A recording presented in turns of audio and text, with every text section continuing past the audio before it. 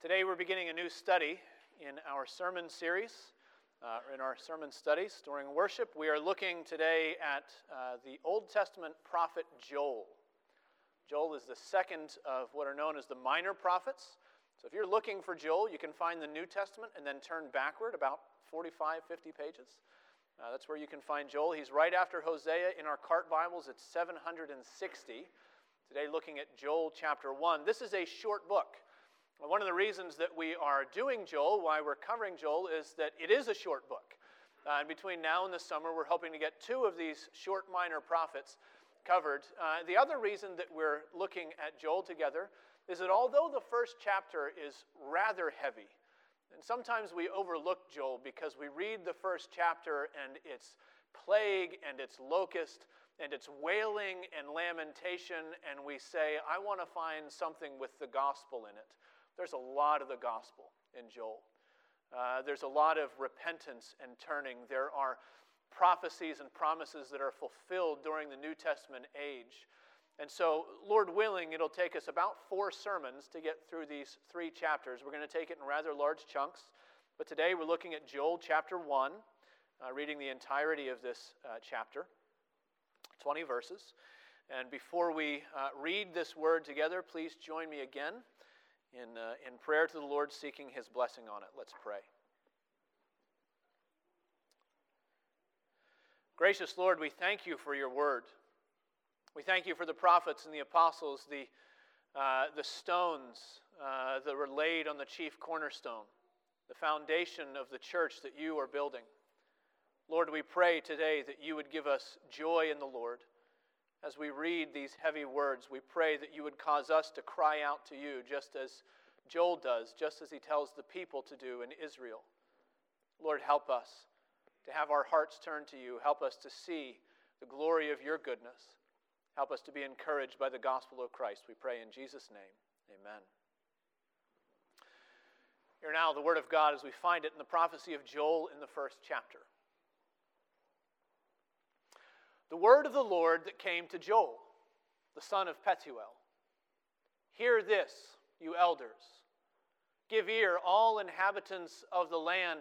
Has such a thing happened in your days or in the days of your fathers? Tell your children of it. Let your children tell their children and their children to another generation. What the cutting locust left, the swarming locust has eaten. What the swarming locust left, the hopping locust has eaten. And what the hopping locust left, the destroying locust has eaten. Awake, you drunkards, and weep, and wail, all you drinkers of wine, because of the sweet wine, for it is cut off from your mouth. For a nation has come up against my land, powerful and beyond number. Its teeth are lion's teeth, and it has the fangs of a lioness. It has laid waste my vine and splintered my fig tree. It has stripped off their bark and thrown it down. Their branches are made white. Lament like a virgin wearing sackcloth for the bridegroom of her youth. The grain offering and the drink offering are cut off from the house of the Lord. The priests mourn, the ministers of the Lord. The fields are destroyed. The ground mourns because the grain is destroyed. The wine dries up. The oil languishes. Be ashamed, O tillers of the soil. Wail, O vine dressers, for the wheat and the barley, because the harvest of the field has perished. The vine dries up. The fig tree languishes. Pomegranate, palm, and apple. All the trees of the field are dried up, and gladness dries up from the children of man. Put on sackcloth and lament, O priests. Wail, O ministers of the altar. Go in, pass the night in sackcloth, O ministers of my God. Because grain offering and drink offering are withheld from the house of your God. Consecrate a fast. Call a solemn assembly. Gather the elders and all the inhabitants of the land to the house of the Lord your God, and cry out to the Lord. Alas for the day of the Lord is near. And as destruction from the Almighty it comes. Is not the food cut off before our eyes, joy and gladness from the house of our God?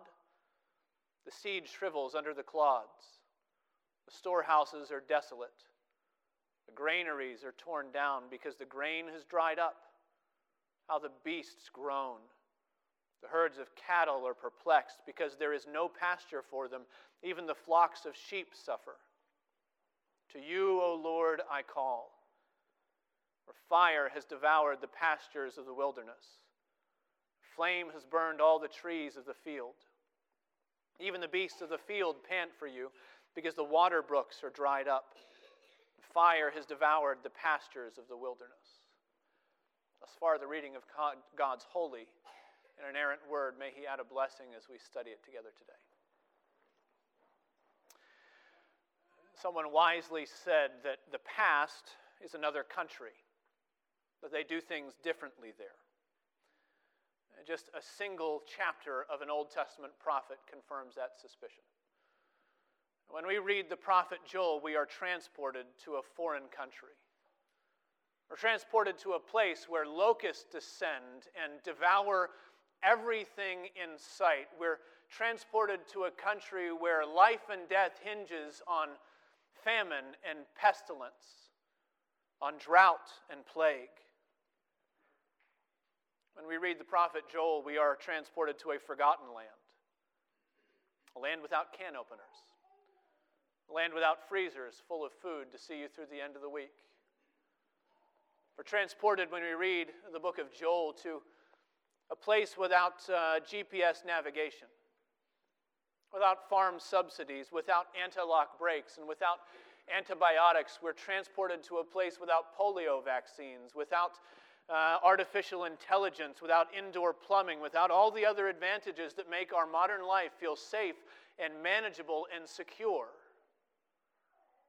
And when we read the chapter that we've just read in Joel, we may feel very thankful that we do not live in a world quite like Joel's world, where a single catastrophe can upend an entire society seemingly overnight. Then again, there are disadvantages to not living in a world like Joel's world. Namely, what we lose in our modern contemporary world is the sensitivity that many older generations had to the spiritual realities happening all around them. You've probably heard older peoples, older generations, older societies ridiculed for their simplistic beliefs. You know, back then, people believed that there were angels and demons hidden behind every rock, behind every tree, and how foolish and 21st century scientific man looks down on Joel, looks down on the apostles, looks down on most of human history right up until about 5 minutes ago. There are all so many superstitious fools, aren't they? How silly to imagine that there are unseen powers and forces at work behind concrete realities that we can see and measure. How superstitious. Well, history has no shortage of superstitions. But then again, what scientific man thumbs his nose at, most of us, I think, could do well to reclaim. We could do well to reclaim a bit of spiritual conviction. The sense that when we look at the world around us, whether we're seeing things that seem pleasant to us or perilous to us, this conviction that we believe and know that the God of heaven and earth is at work. That He's the one who directs all things, that He's the one, as we confess together today, did you notice it? That God did not forsake the things that He made or give them up to fortune or chance, but He rules and governs them according to His holy will, so that nothing happens in this world without His appointment. Most of us could reclaim some conviction that that is actually true. That there are spiritual realities behind the things that we see. Behind this calamity sometimes and disaster, this understanding that God is speaking. That's what we find when we read Joel. Conviction that God is speaking, and specifically in disaster, He is speaking in the place that we are most likely to listen. When He speaks to us through disaster, He demands our response. You know, when you meet somebody for the first time, you have a series of questions that you like to ask them. You want to make a point of contact. You want to situate them in your mind and understand who they are. And so you ask about their family or about their job. You ask where they're from. You ask if they have any mutual acquaintances that you know. You want to know this person that you've just met. And we have the same questions when we come to a book of the Bible for the first time. We know that this is a divine book. It's given to us by the Lord, but it's also a human book, and we've got our questions about the people that were here and affected by this, about the man who wrote down these words. Well, when we come to Joel and to his prophecy, almost all of those questions about the man and his life and his situation go unanswered. Basically, the only thing that we know for certain about Joel, the son of Pethuel, is that his name was Joel and his father's name was Pethuel. Anything beyond that is a gamble.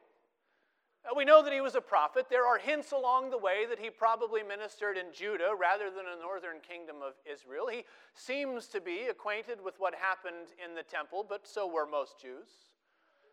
There are many who would tell you that he was certainly a post-exilic prophet, that he ministered after the people came back and rebuilt the temple in the land. There are others that will tell you, no, he's a pre-exilic prophet, and then he was there actually in the early days of the kingdom, and we actually have no idea. Most of the commentators that I read this week quoted John Calvin on this issue, and so I should do the same for you. Calvin essentially said it doesn't matter.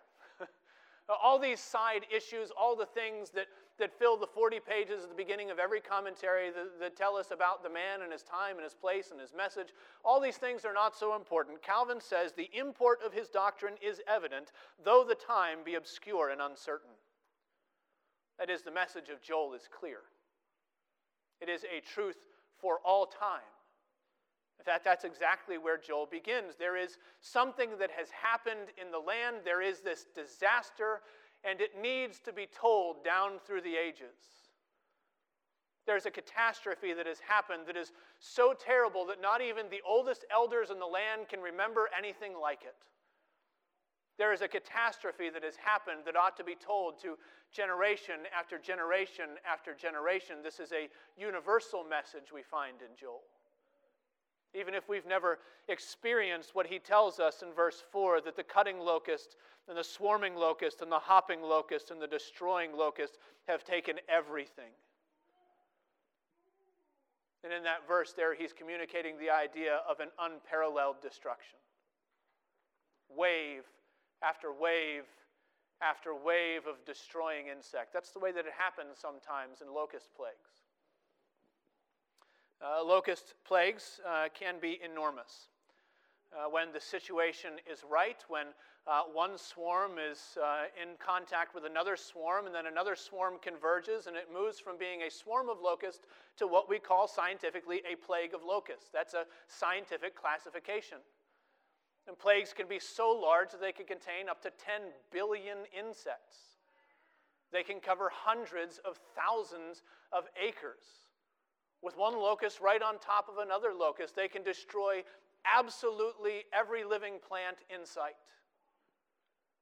You know what happens when that many locusts get together in one place? They make more locusts.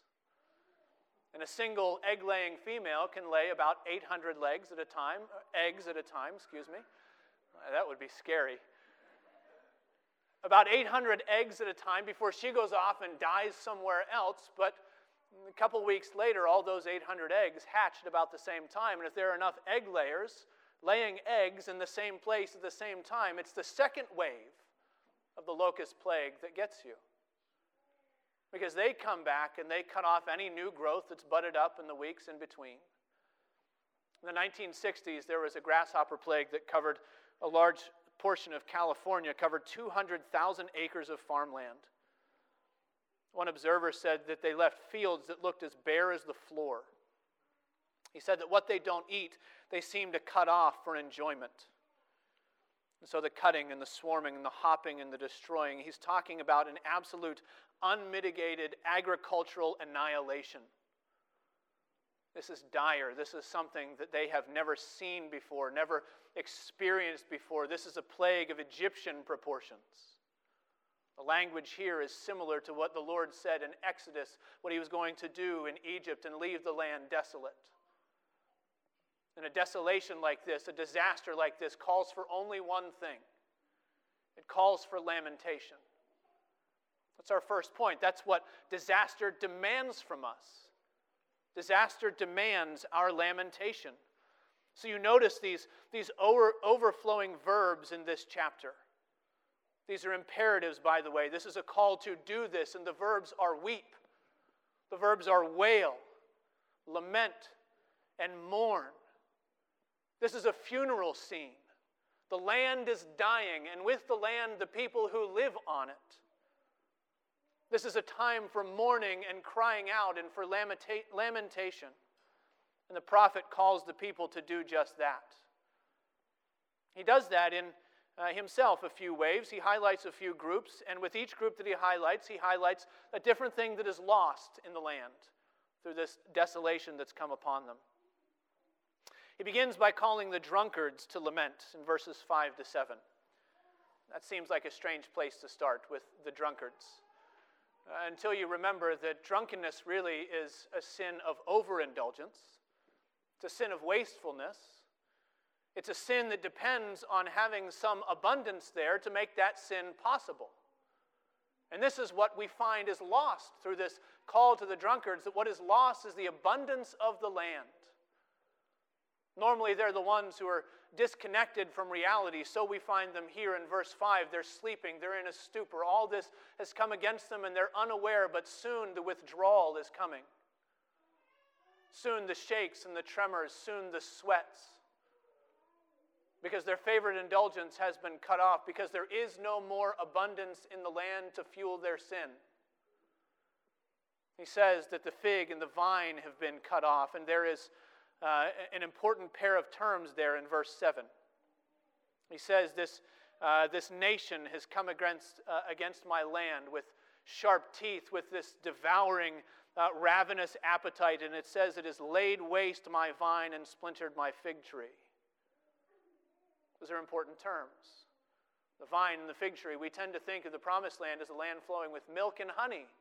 But that's the picture of abundance in the land. But just as important in the mind of the Old Testament saint was the figure of the spreading vine and the fruitful fig tree. You can find that paired all throughout the Old Testament as a picture of abundance. You find it showing us the prosperity at the height of the Old Kingdom. 1 Kings chapter 4, verse 25 says, "And Judah and Israel lived in safety from Dan even to Beersheba. Every man lived under his vine and under his fig tree all the days of Solomon." And now he says it's gone. All the abundance of the land is gone. There is no more escape from reality for these men, these drunkards. Then in verses 8 to 10, he moves from the sinners to the saints. He goes from calling the drunkards to wail to calling the priests to lament. And here we find a loss of sustenance. A loss of future hope.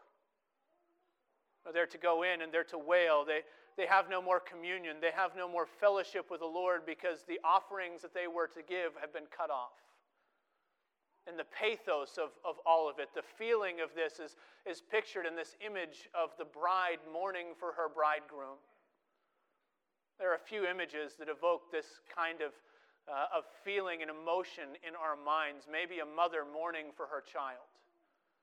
Maybe a prisoner of war watching his family taken from him. Maybe this wife, this bride-to-be, really, mourning over a marriage before it could even be consummated. And so instead of wearing the fine white linen embroidered with bright colors, she wears the sad sackcloth of sorrow. Instead of thinking hopefully of a future with children and happy memories, her future is black. It is empty. In typical Middle Eastern fashion, she's probably wailing far louder and far more exuberantly than any Western woman would ever let herself to cry, whether in public or in private. She's pouring out her lament, and this is the picture we ought to apply to the priests. There's no grain, there's no wine, there's no oil for worship. There is no gift from the Lord to turn back into a sacrifice of praise. Again, the terms are important. Verse 10, the grain is destroyed. The wine dries up. The oil languishes. These are the staples in the land. Not the abundance, but the bare minimum, the things the people needed, the daily provisions. But now it seems that all of God's covenant promises to provide for his people on the land are set aside. They've been put on a shelf somewhere. And there's this time without worship, without sustenance, without communion. And so Joel calls for a lament. Calls for mourning and weeping from the drunkards and the priests and from the farmers as well. We see this in verses 11 and 12. And of all the workers in the land, the locust plague must have hit the farmers more poignantly than any. The plague came and it devoured everybody's future just the same, but it also devoured the farmers' past. All their work, all their labor, all their months, and indeed years of pruning and cultivating and shaping the vine and the trees in just the right way to produce the most abundant harvest. When the locusts strip all the green growth, they then begin to go through the bark to get at the cambium layer of the trees and the vines where the sap flows and where there's something to eat. So they strip it bare, they leave it white, they leave it unable to recover. Absolute, complete destruction. And it's the loss of a gladness here. The time of harvest used to be the most joyful time in Israel. There's psalms singing about being glad in the Lord, just as people are glad at the harvest, because when the harvest comes in, there's hope for a future. Now that hope is gone, and the gladness with it.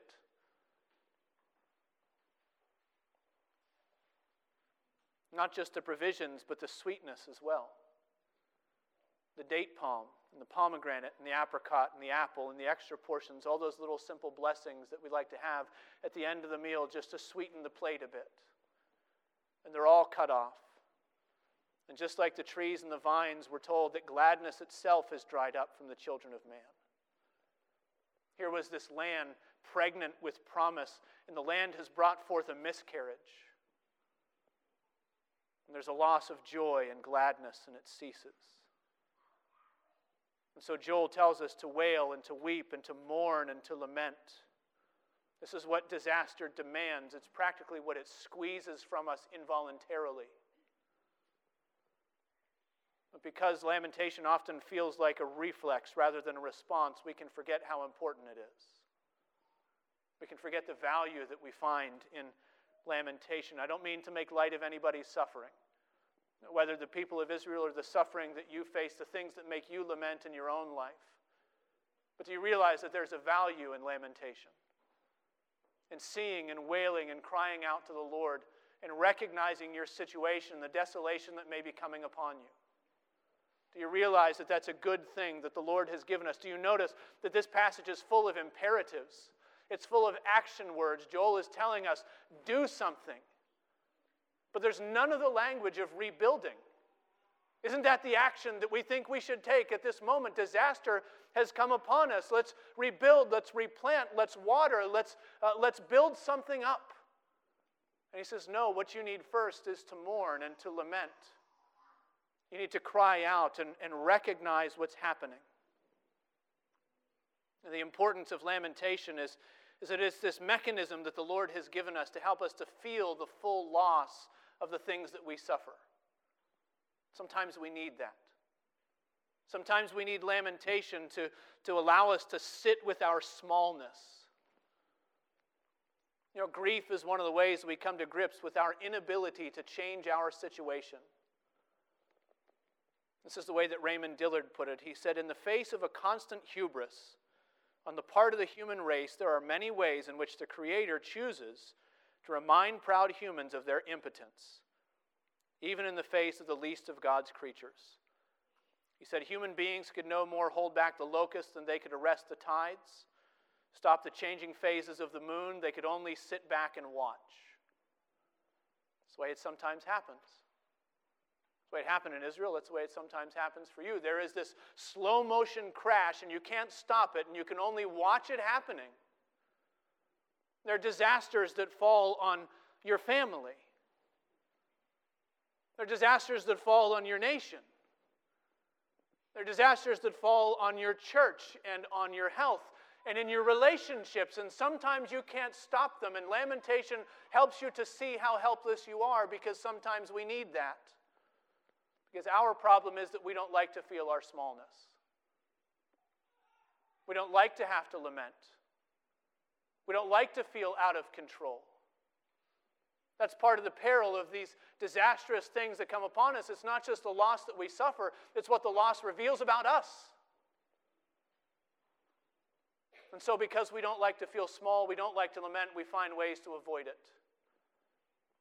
We find ways to sidestep it and convince ourselves that we don't need that. It's not all that bad, is it? We don't have to feel that way. We don't have to engage with what we've actually lost and what's actually happening. There are lots of ways that people do it, in the church, out of the church. There are some unbelievers probably that do it with their persistent materialistic worldview. Well, it's a loss, but it happens. Nobody likes to be on the losing end, but it comes around sometimes, and sometimes it's your turn, and sometimes it's another one's turn. Why is it Ukraine this week and not America? Why is it somebody in Haiti and not you? Why is it somebody else? Well, it's all just matter-changing states, right? That's a materialistic worldview. It doesn't mean that the materialist doesn't mourn. They suffer loss the same way that we do. They feel grief the same way that we do. But when the materialist mourns, they do so unreasonably. It doesn't fit their worldview. It makes no sense. It's all just matter-changing states. Nutrition in the ground becomes nutrition in the plants, becomes nutrition in the locust, and when they die, something else will eat them. It'll happen to you the same way when you get cancer, when your children get sick, when the stock market crashes, when your job is outsourced. Let's not lament. It's just a thing that happens. Don't worry about it. There are probably some that avoid lamentation that way. There are others, the spiritual but not religious types, who have a sort of New Agey bent towards some half-formed idea of karma. Right? Well, if what you're getting is bad, then it means that what you did is bad. It's simplistic, really. It's an A and B correlation. It's absolute retributive justice. And if you can't remember what sin you committed last Thursday, it was probably something you did in a past life. Because that's all we can come up with to explain. Because it must be retributive justice. Never mind the fact that retributive justice comes from an unthinking, unfeeling, impersonal, universal force. Well, today it's your turn for karma, and maybe tomorrow it's somebody else's turn, and all you can do is try better next time. And we avoid lamentation. We downplay it. We even do it as believers. We even do it as Calvinists. I think we probably do it especially as Calvinists. This is not an application that applies to everyone. I realize many of you are very balanced in your theology, but sometimes we can get unbalanced. We can take one truth and turn it into half of a lie. We can take the doctrine of God's sovereignty, His absolute sway over the universe that we confess together today, and we can turn it into something that makes God uncharitable. Something that we just have to deal with rather than something we can rejoice in. Something that we can turn to when we find a need and a loss in our life. And instead we make it just, well, God is in charge. He's on the throne. Then you have no right to grumble, and you have no right to feel pain at any sort of loss. God's sovereign, after all. Don't you know that? We feel that twinge of guilt when we express our anger or our frustration or our lamentation when we really do suffer loss in this life. We find in 1 Thessalonians chapter 3:13 that because of the gospel we do not grieve as those who have no hope, but we do grieve. Brothers and sisters, we need to learn how to lament. We need to make sure that we don't confuse Calvinism for Stoicism. We don't say that because God is on the throne we have to feel nothing, suffer nothing, experience nothing. Sometimes we need to see how bad things really are and what loss actually feels like. Sometimes we need to recognize that we grieve. Yes, we grieve with hope. Yes, there's the hope of the resurrection. Yes, there's the Lord Jesus Christ, but we grieve, don't we?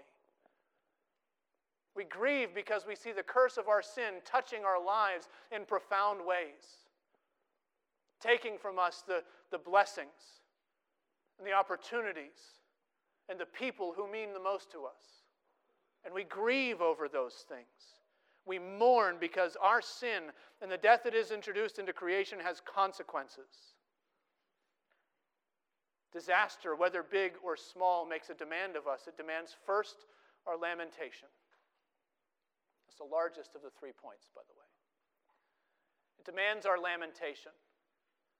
Secondly, it demands our awakening. Skip down to verse 15. Alas for the day! For the day of the Lord is near, and as destruction from the Almighty it comes. This is a major central concept in the book of Joel. Every sermon that you will hear in the book of Joel will have the phrase, the day of the Lord, hidden somewhere in it. It shows up in every chapter. It shows up more than once in some chapters. It will be developed more as we go along. It will be developed especially next week in chapter 2. But for now, you need to know that Joel is giving us the outline. He'll fill in the details later. He wants Israel to know. He wants us to know that there is a day coming. He also wants them to know that the calamity they are currently experiencing is a warning. It's not random. It's not a fluke. It's not something that just happens. The disaster that the people in Judah have experienced is a foretaste of judgment. And we say, well, Joel, how do you know that?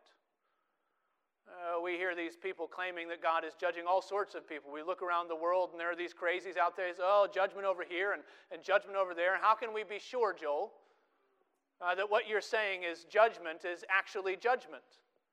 And Joel has two answers. The first one is that he's a prophet. Verse 1. The word of the Lord came to Joel. That's what we need to know. This is divine revelation. We can trust him.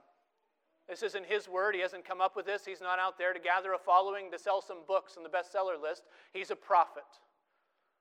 And the second answer he might give to this is that he's a spiritual person, as we all should be. Joel lives in a world where he can draw conclusions between what he sees happening and what God has already said. Take a look at the questions in verse 16. Is not the food cut off from before our eyes? Joy and gladness from the house of our God? He's asking this question. He's saying, wake up. Pay attention. What do you see happening? What does it mean for where we are? Can't you see the signs of judgment already descending in the promised land? And maybe in the back of his mind, he's got those curses from the law in the Old Testament. Deuteronomy 28 is one of the places that we go that the Lord says, this is what I will bring against my people if they refuse to listen to my word. There's some parallels there. God says if they will not obey the voice of the Lord, Deuteronomy 28:22, the Lord will strike you with wasting disease and with fever, inflammation and fiery heat, and with drought and with blight and with mildew, and they shall pursue you until you perish. Verse 38, he says, if you will not obey the voice of the Lord, you shall carry much seed into the field, and you shall gather in little, for the locust shall consume it. You shall plant vineyards and dress them, but you shall neither drink of the wine nor of the grapes, for the worm shall eat them. How do we know that this is judgment? Well, because the Lord has said so. Because Joel is a spiritual person who draws conclusions between what he sees and what God has already said. It's God's word that interprets his experience, not the other way around. He's a spiritual person. He's telling the people in Israel, in Judah, that there is a recognizable pattern, and if only they have spiritual eyes to see the spiritual realities, they will see it as well. At least here, and at least this situation, God's prophet is telling us that calamity has been sent with an intention. It's been sent to wake Israel up regarding the judgment that is to come. That is another good outcome of the disasters that we face. Is it beyond feeling our smallness that sometimes forces us to wake up to how bad things really are? I have a family friend who every year for the last several years marks the anniversary of the death of his girlfriend at the time. She died almost a decade ago, and this friend of mine has remarried. He's had kids. He's moved on with his life in many ways. Yet every year he puts a post on his Facebook. Every year he gets together with people who knew both of them. He talks with people he knows that knew her as well, and he rehearses that loss that he suffered. He does it in part because she meant a great deal to him, and that loss was real and it was profound. He also does it because he gets the sense that it was her death that saved his life. That's because my friend and his girlfriend were both drug users at the time of her death. They were both high on heroin when she overdosed, and he was left with this sense of certainty that if he is to continue in the same path that they both were on, he would be the next one in the body bag. Sometimes the losses that we experience are a wake-up call. Sometimes they work that way in our lives, and that's a good thing. Well, there's a value in the disasters that we experience. It warns us and it wakes us up if only we have spiritual eyes to see. There are limits, of course. We're not prophets. And there are no living prophets. And so we need to not be too specific about pointing to that thing over there or that person over there and saying that is God's judgment. But in a general way, can't we see the patterns happening? The patterns of God's judgment in time, warning us of the judgment at the end of times. We do this with lots of other areas of our life. Every time you see a child baptized in the church, it's good for us to remember our own baptism, to remember the promises that were proclaimed over us through those waters. Every time you attend a wedding, it's good, couples, to remember the vows that you made. Every time you walk through a cemetery, every headstone, every grave marker ought to be a reminder to you that you soon will be where they are, that you too will join the ranks of those who will have to give an account for your life. Can't you see the patterns that God has baked into our world? Why should we not be awakened when we see disasters happening all around us? Children dying of starvation in a third world country, a nation rising against nation, and injustice and oppression all over the land. Should we not be awakened by what the Lord is showing us? We don't have to be prophets, but we need to be spiritual people. Disasters demand our lamentation. Disasters demand our awakening, but thirdly, disasters demand our repentance. Joel says, alas, for the day is coming, and we want to know what can be done, Joel. So far, you've given us some things to do, but it all amounts to wailing and weeping, and there's no remedy yet.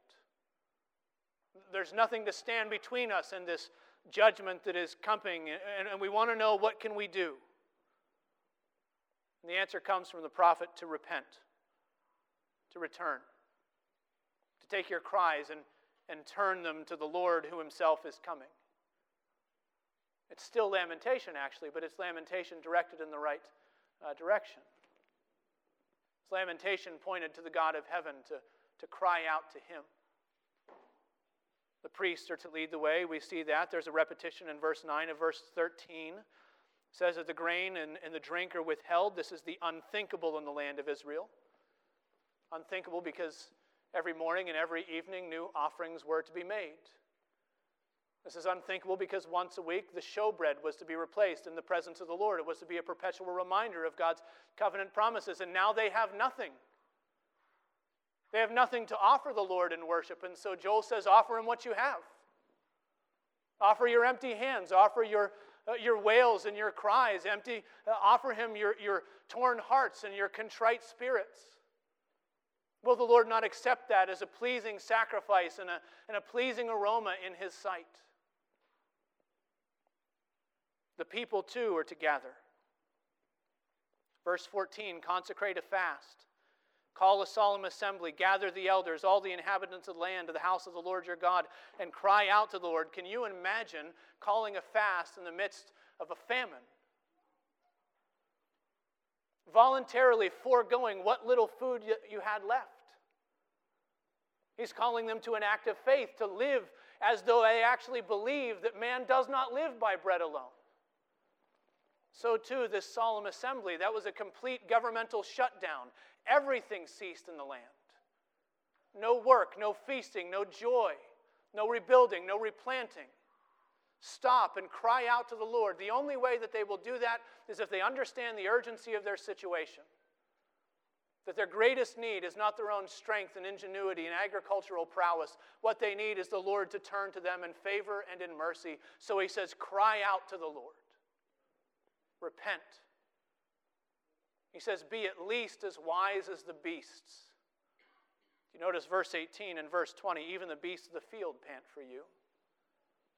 It's not the first time that a prophet has chided the people of Israel for not understanding what even the animals understand. Isaiah chapter 1, verse 3. The prophet says that the ox knows its owner and the donkey its master's crib, but Israel does not know, my people do not understand. He's saying, don't be too wise for your own good. The way out is not by your own strength, it's by turning. It's through repentance. I say, actually, the word repentance doesn't show up in this chapter, does it? I hear wailing, I hear weeping, I hear this repetition of the language, but where is the repentance? Oh, this is the language of repentance in Joel. Take a look forward to chapter 2, verses 12 and 13. Yet even now, declares the Lord, return to me with all your heart. Return to me with fasting, with weeping and with mourning, and rend your hearts and not your garments. Return to the Lord your God, for he is gracious and merciful. He's slow to anger and abounding in steadfast love, and he relents over disaster. This is the language of repentance.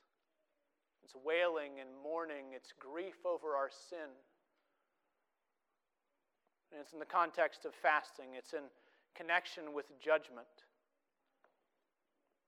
This is also the language in chapter 2 of God's character that he revealed at Sinai. Do you remember that? The people were caught in sin and God's judgment was coming against them, and Moses cried out. And he wanted to know the character of the Lord. How could he trust that the Lord would turn and save and deliver his people? And the Lord came down to Moses on the mountain and he declared, the Lord, gracious and compassionate, abounding in steadfast love for thousands of generations, who forgives iniquity and transgression and sin. And here in chapter 2, as we'll see more next week, the Lord calls his people to repent, and he tells them that when you repent, I will turn to you. I'll turn to you in mercy and in favor. This is the language of repentance. It's what disaster demands. This also is the language of Christ our Savior, ultimately. So you remember that passage in Luke 13 reminds us that Jesus also lived in a time where people were perplexed by the things that they saw around them, the calamities and the disasters that befell the people. And we read that there were some present at that very time who told him about the Galileans whose blood Pilate had mingled with their sacrifices. You know the situation? They were distressed. There was this blasphemous violence, and if anything looked and smelled like judgment, that was it, right? They want to know what the prophet of God has to say. How bad were those people? Why did judgment fall on them? There's calamity over there. Don't you see it? Jesus, give us your interpretation of the things. You can imagine how other people would respond to the same question.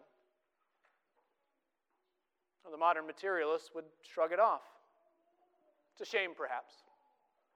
And maybe they'd offer you a diagnosis of Pilate's megalomania. Maybe they would offer you a mental health professional to give some therapy and help you through your struggles in the world that you see around you, but that's as far as the help would go. And the new agey person might chalk it up to chakras and the universe and the cycles of the moon, and karma has come at last. Well, and the Christian Stoic would probably quote C.S. Lewis, you know, he's not a tame lion. And again, the half-truth is the worst lie, isn't it? The Christian Stoic would tell you, don't worry about that. You never mind. You stay the course. You keep your chin up. If ever there was a spiritual man, it was Jesus. Anointed with the Holy Spirit beyond measure, and he takes a completely different tack from all of those who might have answered the question. He takes the calamity happening over there, and he presses it home to the people who were in front of him. He answered them, do you think that these Galileans were worse sinners than all the other Galileans because they suffered in this way? No, I tell you, but unless you repent, you will all likewise perish. What's Jesus' interpretation? What message should we take from the disasters that we see around us? It's maybe close at home, maybe far abroad. What's the message we should take? The message is repent. Because unless you repent, you too will perish. Unless you turn, you too will face the judgment of God in that great and terrible day that is coming. Calamity strikes and the call goes out, and God is speaking so we can hear, where we will not ignore the message that He's giving to us. And the message is, repent. This is what we need to hear. So you notice that Joel models it for us. Verse 19, to you, O Lord, I call. There's gospel hope in that single phrase. You go back to the words of Christ, that as many as come to me, I will in no wise cast out. What happens when you see the disaster of your own sin, through the disasters that are happening around you? What happens when you turn to the Lord and you confess your sins, those deepest, darkest sins that you hide even from yourself? And we think, if I turn to the Lord, it's only going to be more disaster, then judgment will come because I can't tell anybody about this. And He says, if you confess your sins, the Lord is faithful and just to forgive. And so what do you do when you see disaster, when you see Ukraine, when you see Haiti, when you see things happening in the world, when you see things happening close at home? To you, O Lord, I call. Cry out to Him. Know the truth of His gospel and His goodness. See the blessing of salvation in Christ as He calls you to Himself. Let's pray together. O Lord, we pray that you would make us to listen where you call. Give us faith in you, O Lord, and help us to walk with you. Turn our eyes and our hearts to you in prayer. Give us true repentance, that you give us life in Christ's name. We pray in Jesus' name. Amen.